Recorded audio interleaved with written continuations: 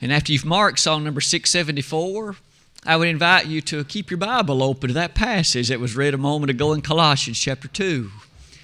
Colossians chapter 2, verses 13 and following, that will be a passage upon which we'll focus some attention here in just a few moments for a little while tonight.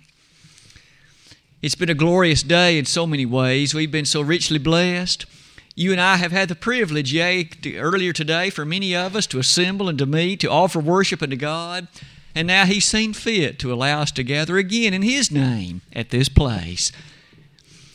I might suggest that as you and I think about the Lord's Supper, as we reflected on during the sermon this morning, tonight we're going to talk about the Law of Moses.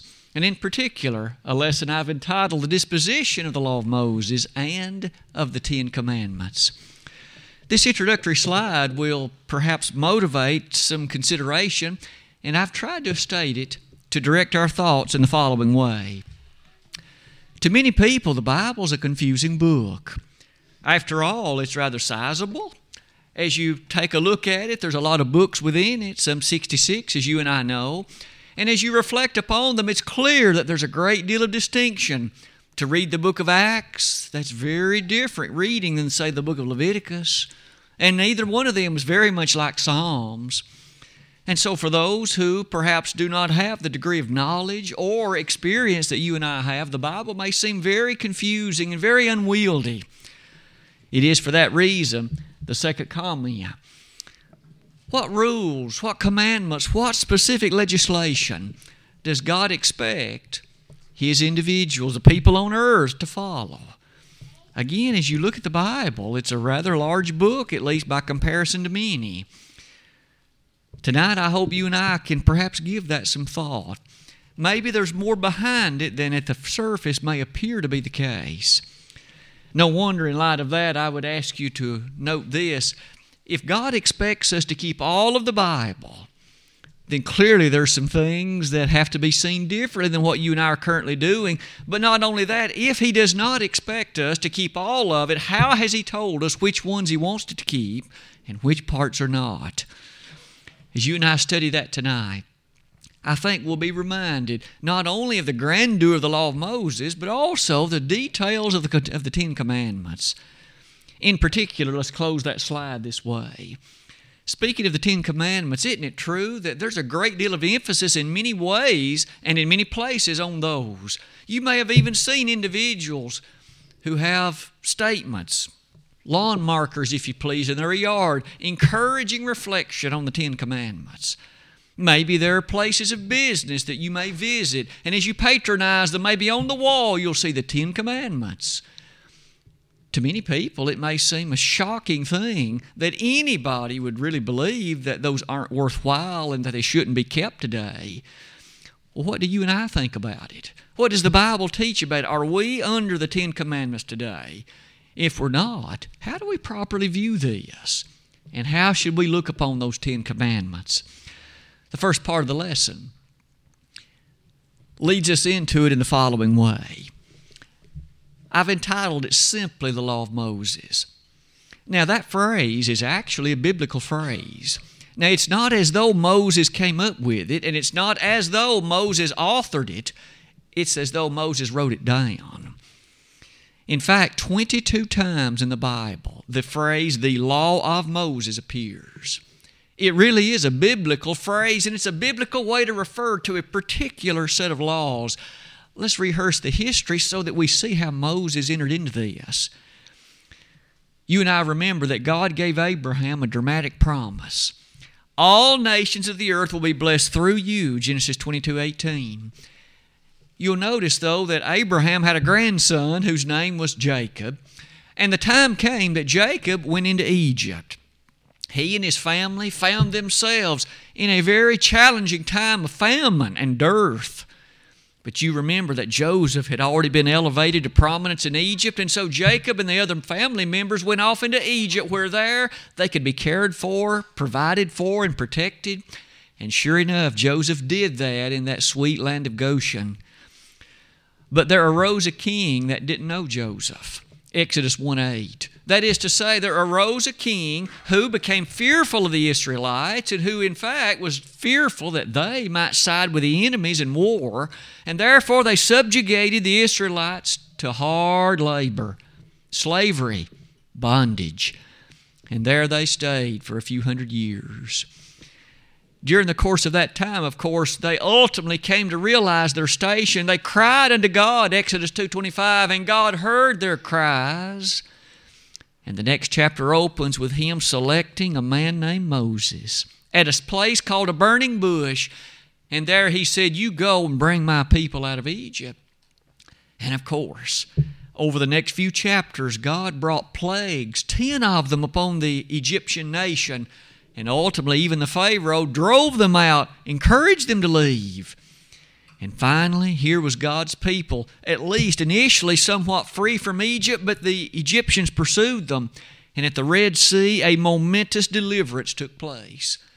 With the Egyptians pursuing them from behind and this body of water before them, God gave instruction to hold out that rod over the water, and so it was that the water parted and they passed through on dry land.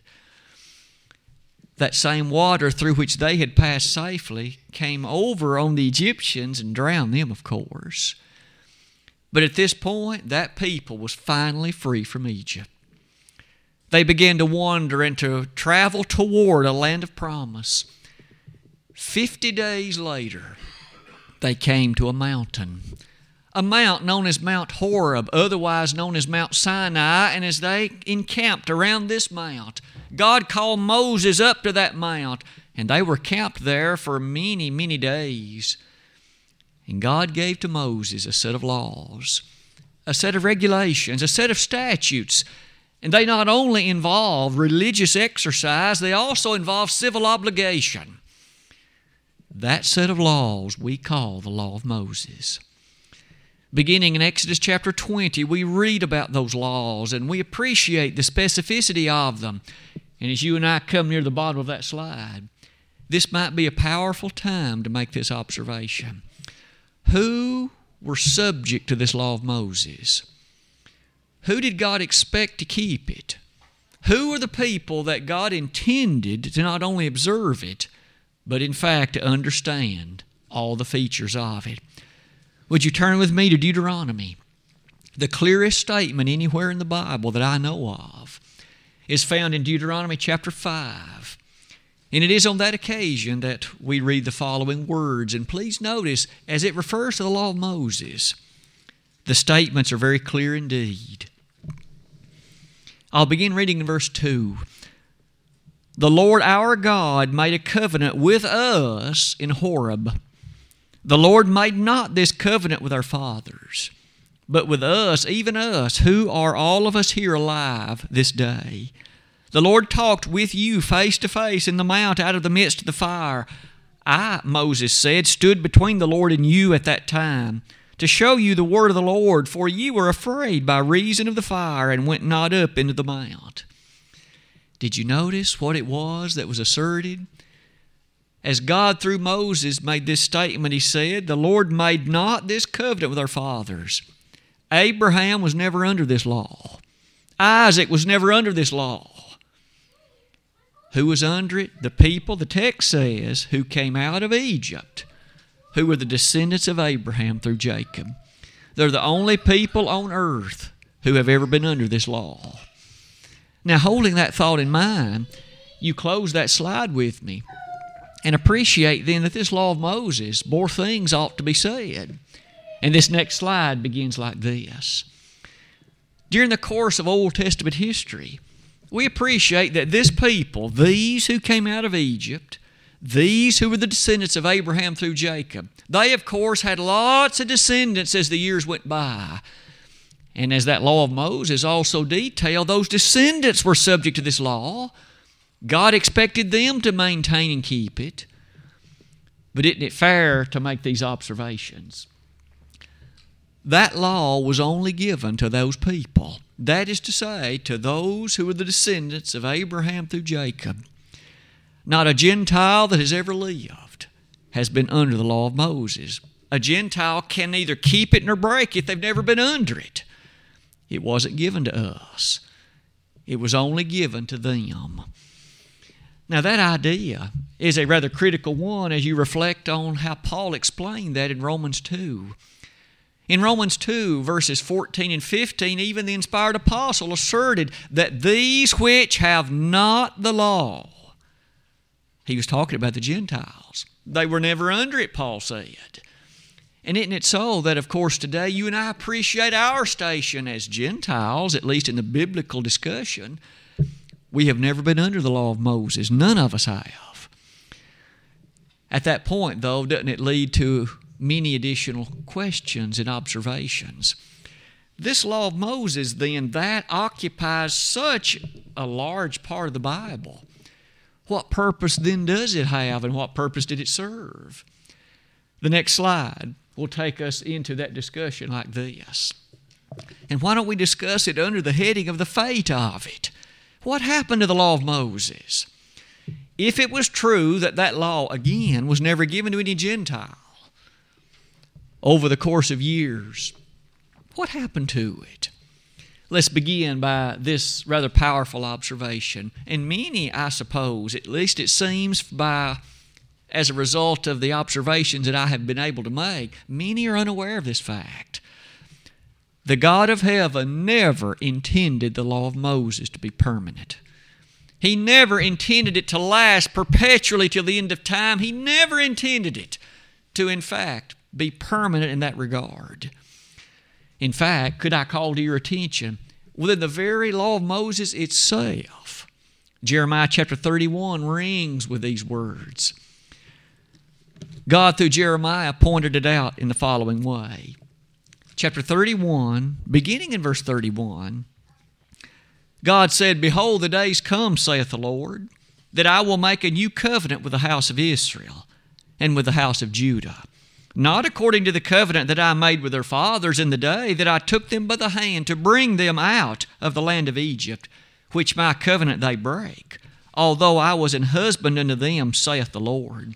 But this shall be the covenant that I will make with the house of Israel. After those days, saith the Lord, I will put my law in their inward parts and write it in their hearts, and will be their God, and they shall be my people. And I'll pause at that point to note this. Did you highlight that within the very law of Moses itself, God says, there is coming a time and there's coming a day when I will give a new covenant.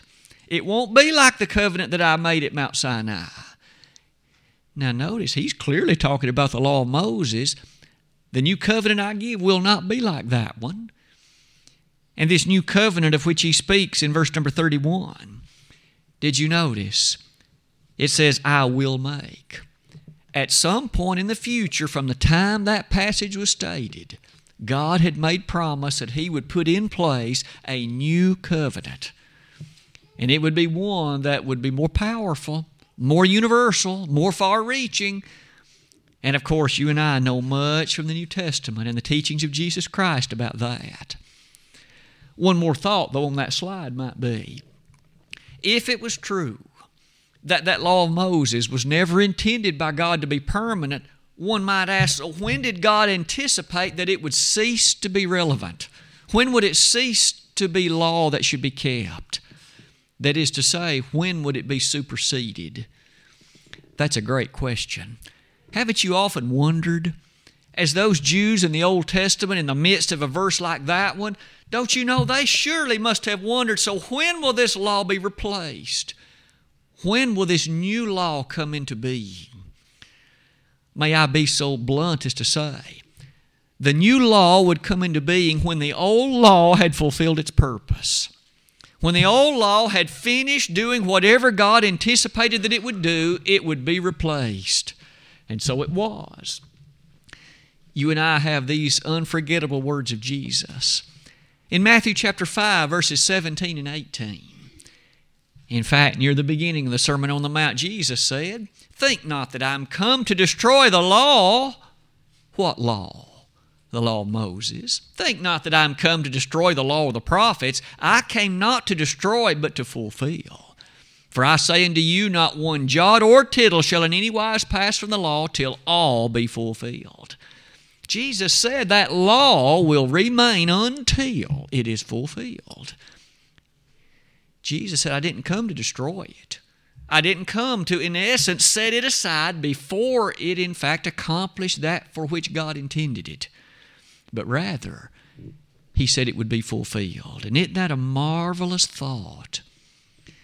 It is to that I might ask you to notice Paul's discussion of this point in 2 Corinthians 3. In fact, verses 5 and following of that chapter, Paul highlighted the nature of the old law of Moses, and he, in fact, described it in a very vivid and dramatic way like this. When Moses came down from the mount, his face shone, and you and I remember that individuals looking upon the face of Moses were a bit afraid of him. He had been with God for those previous days, and his face shone in light of his presence before the infinite God of heaven. Paul uses that point to say this. In the same way that Moses had to veil his face when he came down from the mount, that law that he brought down from the mount was beginning to fade and to wane from the moment he gave it. That's always, I thought, had been an interesting point. That law was beginning to fade from the day God gave it. God didn't intend it to last permanently. He intended it to last only a certain amount of time. And when, of course, it was fulfilled, it'd be replaced. No wonder near the bottom of that slide, Jesus made another statement in John 10:35. A statement that reads as direct and as pointed as this: the Scripture cannot be broken. Now, I suppose you and I have often been tempted to apply the principle of that to the New Testament. The context, Jesus is referring to the Old Testament. The Scripture, which was, of course, the Scripture they had available to them at that time, he says it cannot be broken. That means it cannot be annulled, it cannot be abrogated. All that it can happen to it is to be fulfilled.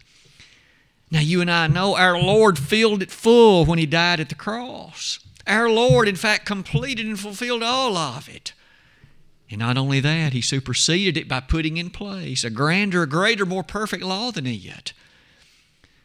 But surely it's fair to say the old law did have a marvelous purpose. The law was our schoolmaster, Paul said, to bring us to Christ. That famous refrain of Galatians 3:24. As you ponder the nature of that statement, in fact, all of Galatians 3 is a reflection on the law of Moses, its purpose, its place, and what it was intended to accomplish. And in the midst of it, Paul said, don't you know that law was our tutor to bring us to Christ? Every bit of it pointed to Jesus. The sacrifices, the nature of the feasts and festivals, all of them found their fulfillment ultimately in the coming of the Son of God and that which He brought into reality. The marvelous kingdom that He bought with His blood. Surely, as we think about that statement in Galatians 3, the very next verse quickly says, not only should we appreciate then that law was our schoolmaster to bring us to Christ, but the next verse says, but when the faith is come, faith is the gospel. When it's come, he says, we're no longer under a schoolmaster. And so today, there isn't a soul alive that's under the law of Moses. There's not a single human being on earth that answers to God by virtue of the law of Moses. That law, though great at the time and though needful and a part of God's plan, it has been fulfilled, leading me to make those statements at the bottom. When Jesus said that He came to fulfill it, no wonder this next slide continues that discussion by pointing out this. The New Testament is filled with references that remind you and me about the fact that this law of Moses has been fulfilled and has been set aside. Why don't we begin with this one in Hebrews chapter 8. I read just a moment ago from Jeremiah 31. That passage again which said, from God I will put a new covenant, one that I'll write in their hearts. And it'll be a new covenant. Well, notice what the Hebrew writer says in Hebrews chapter 8. It is a fantastic presentation. Beginning in verse number 6, it reads, But now hath he obtained a more excellent ministry, by how much also he is the mediator of a better covenant, which was established upon better promises. For if that first covenant had been faultless, then should no place have been sought for the second. Let me interject this statement. If the law of Moses had been perfect, if the law of Moses had no flaws, no shortcomings, there would never have been a need for the gospel. But yet the Hebrew writer says it was not faultless. And so verse 8 now reads like this. For finding fault with them, he saith, Behold, the days come, saith the Lord, when I will make a new covenant with the house of Israel and with the house of Judah, not according to the covenant that I made with their fathers in the day when I took them by the hand to lead them out of Egypt, because they continued not in my covenant, and I regarded them not, saith the Lord. For this is the covenant that I will make with the house of Israel after those days, saith the Lord. I will put my laws into their mind, and write them in their hearts. And I will be to them a God, and they shall be to me a people. And we all noticed what happened. The Hebrew writer quoted practically verbatim from Jeremiah 31. That very passage we read earlier and said, this is the fulfillment of it. That old law of Moses was faulted, and God has replaced it and put in place a new covenant. Let's add to that one more thought. That old covenant, you and I noticed, certainly had some shortcomings. One most notable thing, there was no forgiveness, literally, to be thoroughly and ultimately appreciated underneath it. I say that because that's what Paul said. In Acts chapter 13, would you note with me verses 38 and 39? On the first missionary journey, as Paul was preaching on that location, he rather dramatically described the law of Moses in these words. Be it known unto you, therefore, men and brethren, that through this man is preached unto you the forgiveness of sins, and by him all that believe are justified from all things from which ye could not be justified by the law of Moses. You and I almost recoil in beautiful reflection. Paul told those individuals, don't you know you could never be justified beneath that law of Moses, and yet by way of this man, namely Jesus, you can be. There was no ultimate and final forgiveness of sins beneath that law. Surely today, in our modern Christian era, we're so honored and thankful to be able to be a part of this kingdom of God, one serving Him in the new covenant. In Colossians chapter 2, the lesson text that Brother Dennis read earlier in our hearing tonight, although you heard him read that then, may I invite you to consider it again. In Colossians 2, beginning in verse number 14, blotting out the handwriting of ordinances that was against us, which was contrary to us, and took it out of the way, nailing it to His cross. And having spoiled principalities and powers, He made a show of them openly, triumphing over them in it. May you and I never think that's too abstract. We might ask, what is this handwriting of ordinances in verse 14? Whatever is under discussion, Paul said this was nailed to the cross. It was taken out of the way. Whatever that's referring to, it is not a matter that God expects men to keep today. Now, He doesn't leave us any wonderment about what that refers to. The whole context concerns the law, but in case we wonder, look at verse 16. Let no man therefore judge you in meat or in drink, or in respect of an holy day, or of the new moon, or of the Sabbath days. Question, what law lifted high in elevation the Sabbath days, the holy days, the feasts, the festivals, the moons? It was the law of Moses. Paul now said, don't ever let anybody judge you as needful for keeping those things. They were nailed to the cross. They were taken out of the way. They have been forever removed as a binding arrangement from God to man.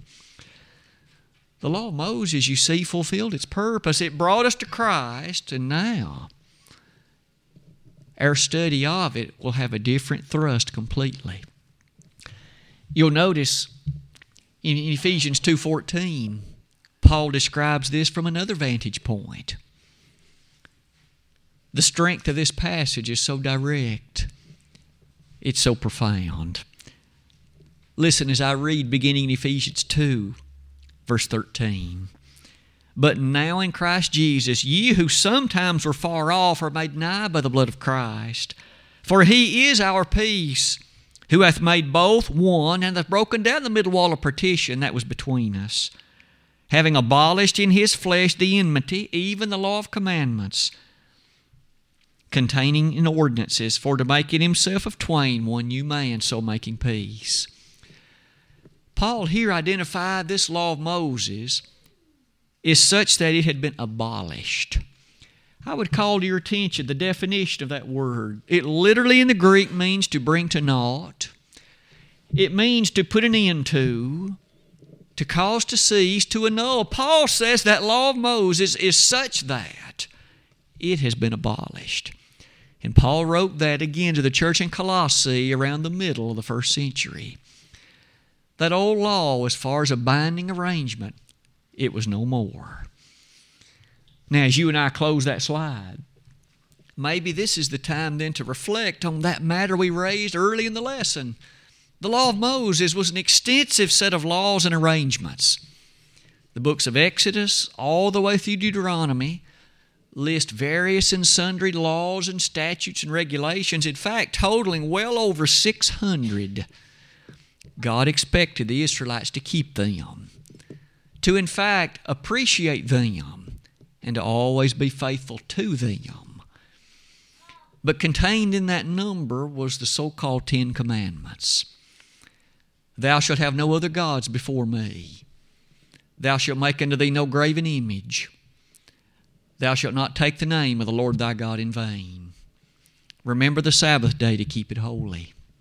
Honor thy father and thy mother. Thou shalt not kill.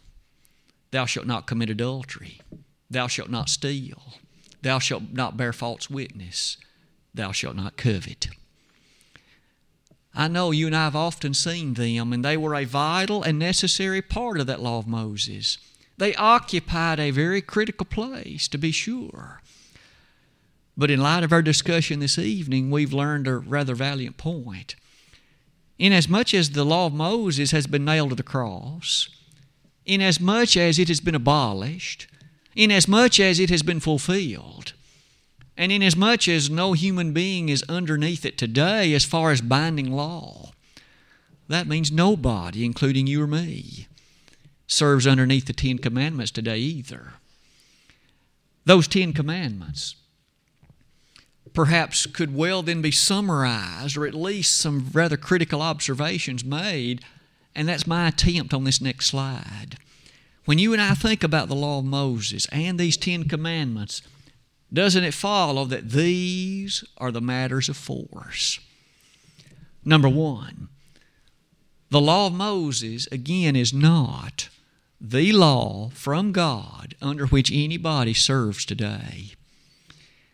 When Jesus gave the Great Commission, He said, "Go into all the world and preach," not the law of Moses, but preach the gospel to every creature. He that believeth and is baptized shall be saved. He that believeth not shall be damned. Mark 16, verses 15 and 16. And Paul dramatically marched throughout the Roman Empire in attempting to show that the law of Moses, though it was proper in its time, now there was a better covenant, a superior covenant. To that we might add Paul's resounding preaching in Romans chapter 1. Paul said in Romans 1:16, "I'm not ashamed of the gospel of Christ, for it is the power of God unto salvation to everyone that believeth, to the Jew first and also to the Greek. For therein is the righteousness of God revealed from faith to faith, as it is written, the just shall live by faith." Paul thus referred to the gospel, saying it is God's power to save, not the law of Moses. Point number 2 is this one. What we've said tonight should not cause us to think there's never any reason to study the old law of Moses. Although it's not the law beneath which we serve today, it still is useful to understand it, it still is useful to appreciate many of its precepts for the following observations. In Romans 15:4, Paul said, whatsoever things were written aforetime, that's the law of Moses, it was written for our learning, that we through patience and comfort of the Scriptures might have hope. And so it is that law contains principles, it contains viewpoints that aid us to appreciate the God that we do serve. And oh, how useful it is, especially as you notice point number 3. There are major sections of the New Testament that you and I will never fully appreciate if we aren't at least somewhat a student of the old law of Moses. For example, I've listed 6 particulars. The book of Matthew. Were you aware of the fact that 55 times in the book of Matthew, 55 times in 28 chapters, the inspired writer says, as it is written in the law? So if you and I don't at least have some understanding of the old law of Moses, we will have a difficult time appreciating those passages that borrow from that idea and use it to teach some dramatic gospel truth. And yet Matthew does that over and over again. Or as we come to the book of Acts, again in 28 chapters, this time we see on many occasions various sermons from those early first century gospel preachers like Peter and Paul and Stephen. And many times those sermons either allude to, referred to, or quote from the law of Moses. If you and I, again, don't understand that law, or at least appreciate some of its bases, we will struggle to fully appreciate the book of Acts. Example number 3, what about the book of Galatians? It only has 6 chapters. But the theme and thrust of the book of Galatians was to embed in the hearts and minds of those first century Christians in Galatia the fact that the old law has been superseded and a better law has been put in place. That idea is seen in chapter 2, in chapter 3, in chapter 4, and in chapter 6. In fact, when Paul discusses circumcision in Galatians 6, if we aren't aware of the Old Testament teaching of it, we will miss much of the last chapter of Galatians. For the 4th example, the book of Colossians, the very place our lesson has been centered tonight. Colossians only has 4 chapters. And yet in that 4-chapter book, we appreciate that, again, on many occasions, Paul wrestles with some false teaching that had made its way into Colossae. And among those false teachings, especially in chapter 2, they had a misapprehension of the law of Moses. Paul corrected that. But if you and I weren't aware of that law, we'd miss some great teaching in Colossians. Example number 5. And maybe I've saved the 2 strongest ones to last. The book of Hebrews has many times been called the gem, G-E-M, of the Bible.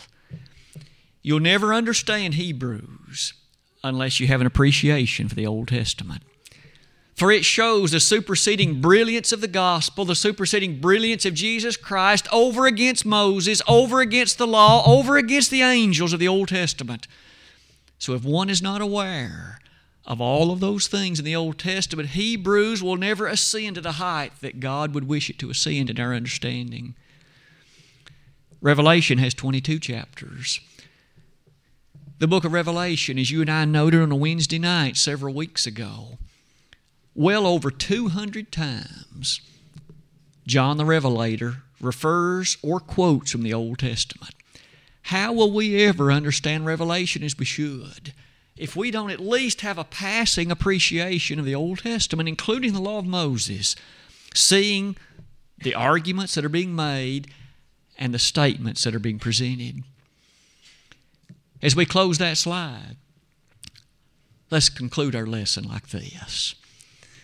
We've cast a spotlight tonight on the law of Moses, and in particular on the 10 Commandments. Our conclusions lead us to say this. Is the law of Moses binding on anybody today? No. Are the 10 Commandments binding on anybody today? No. They're a part of that law that was nailed to the cross. They're a part of that law that Christ took out of the way, being abolished. We have learned, though, that it's still valuable to study it. It's still valuable to appreciate it for the reasons we noted just a moment ago. And so it is.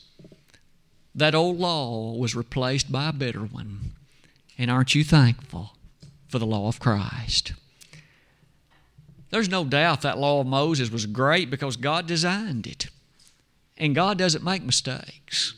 But He intended that law to last for only a protracted period of time. And when it was fulfilled, He Himself declared that He'd put in place a better law, a superior one, and that He has done. When you and I turn to the 27 New Testament books, we do find on many occasions that things similar to the law of Moses, and in particular the Ten Commandments, sometimes can be found. Today, you and I don't murder anybody. Not because the Ten Commandments tells us not to, but because Jesus tells us not to. We're under a different law. Today we don't lie, not because Moses said not to, but because Jesus says not to.